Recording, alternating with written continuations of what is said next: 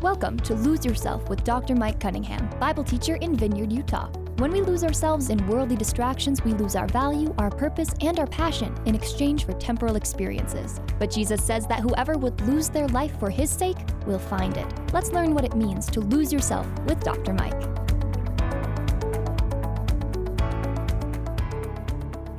Welcome to Lose Yourself.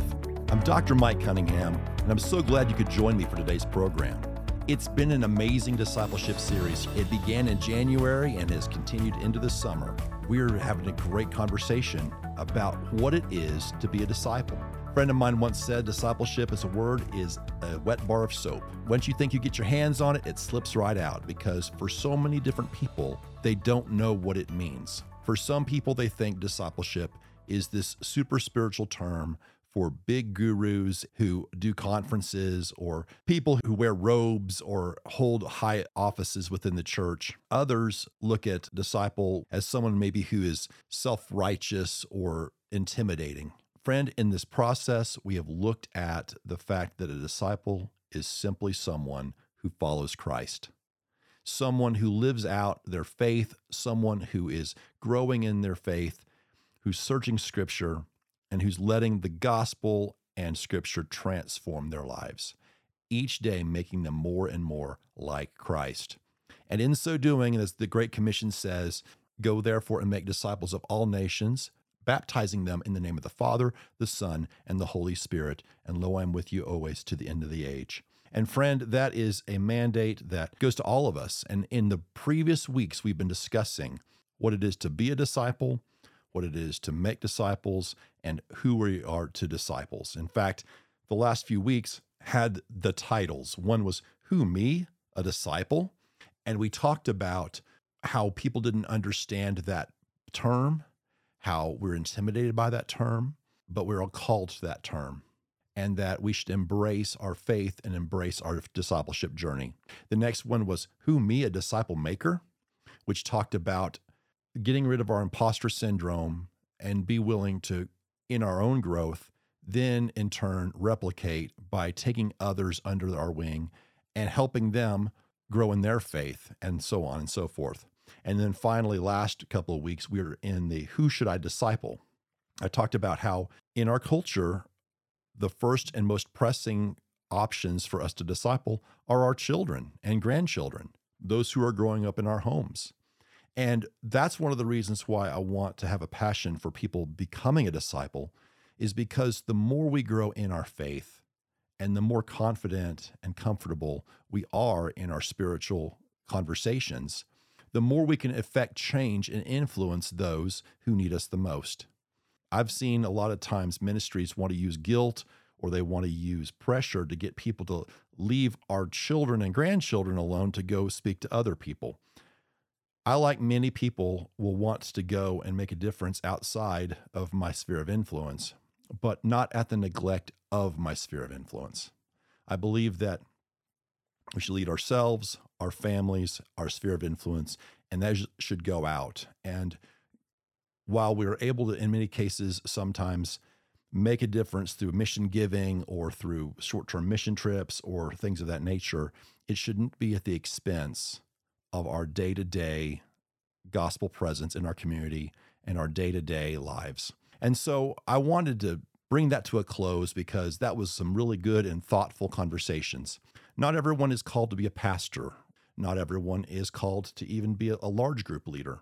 But there are spheres of influence that we can live a ministry of presence, be a community chaplain, if you will, to where we adopt our homes, our communities, our schools, and we live on mission in those circumstances, that we are grounded and that we're mature enough to answer hard questions in a loving and godly manner, and we're able to affect change through our spheres of influence.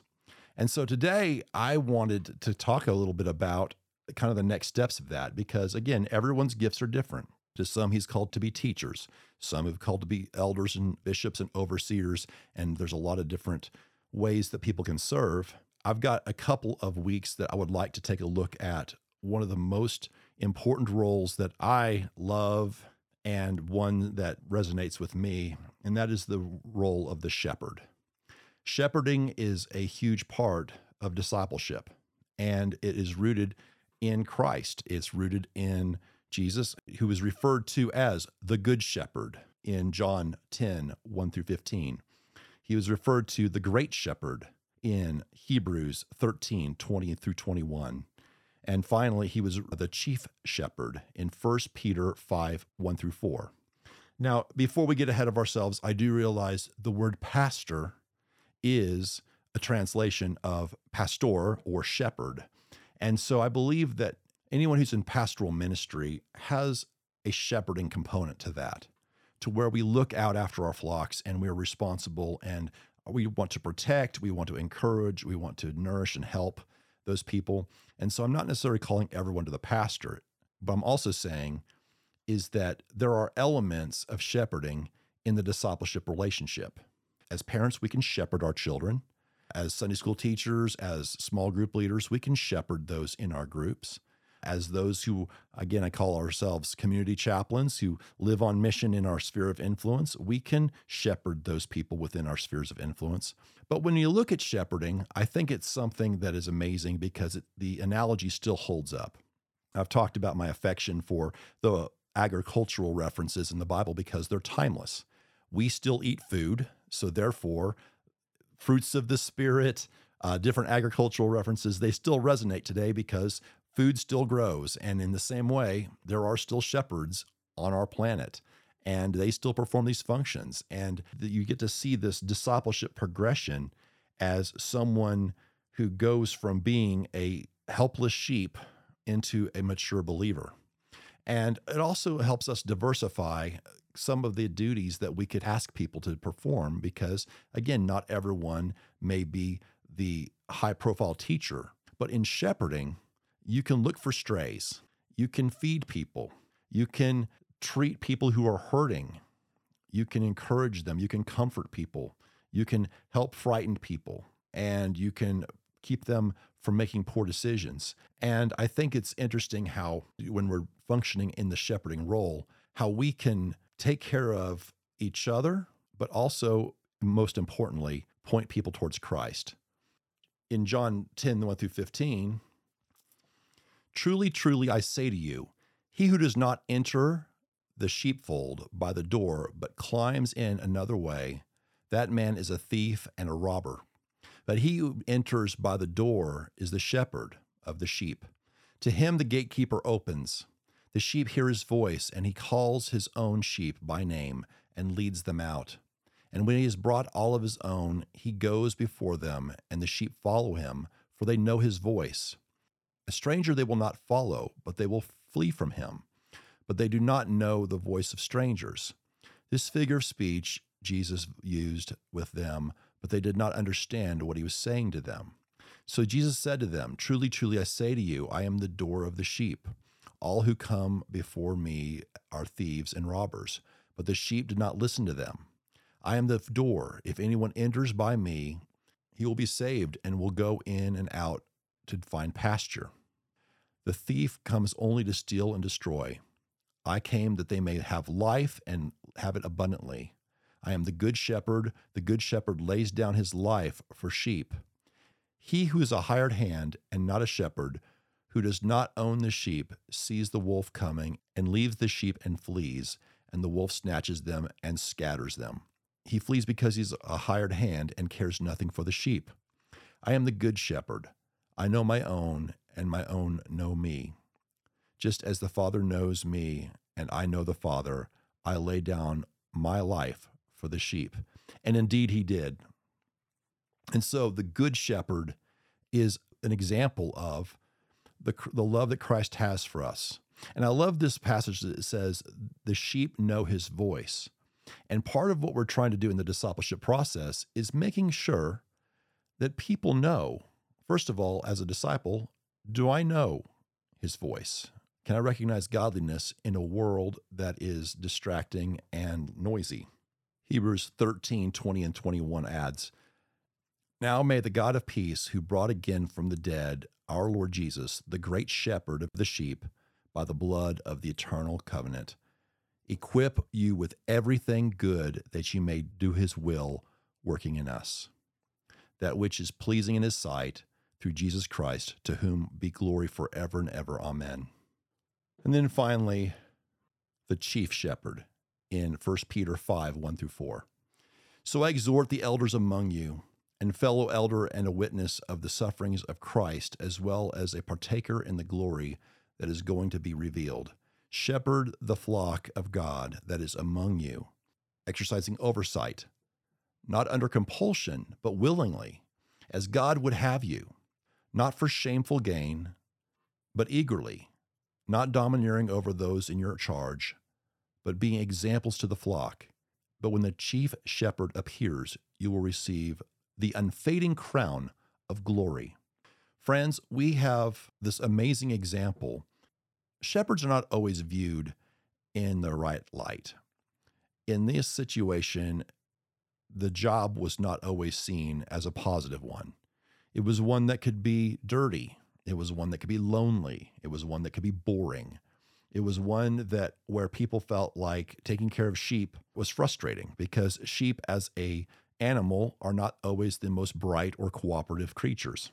So this required a lot of patience, a lot of diligence, and a lot of intentionality, because it's important. Again, the idea that a shepherd would lay down his life for his sheep, it's just kind of an interesting idea, because we don't typically think of sheep as being that valuable.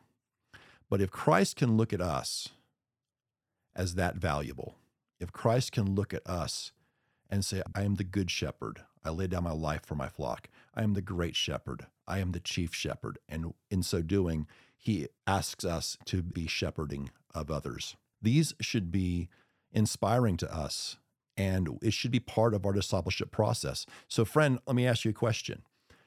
Who are you shepherding? And who's shepherding you, for that matter? People who take on Christianity all by themselves are rarely successful. We have to make sure that we are living in community, encouraging one another, and in some cases, protecting one another, protecting our children, protecting our grandchildren, but also being that influence in our community so that we can have those spheres of influence. We're going to continue on the second part of this program to talk about how this shepherding process, though eventually can come to pastorate, but there's elements of this that we can use in our daily life, because as we emulate Christ with our lives, he is the good, great, and chief shepherd. And if he has those qualities, then we in turn need to make sure that we are emulating him in this way.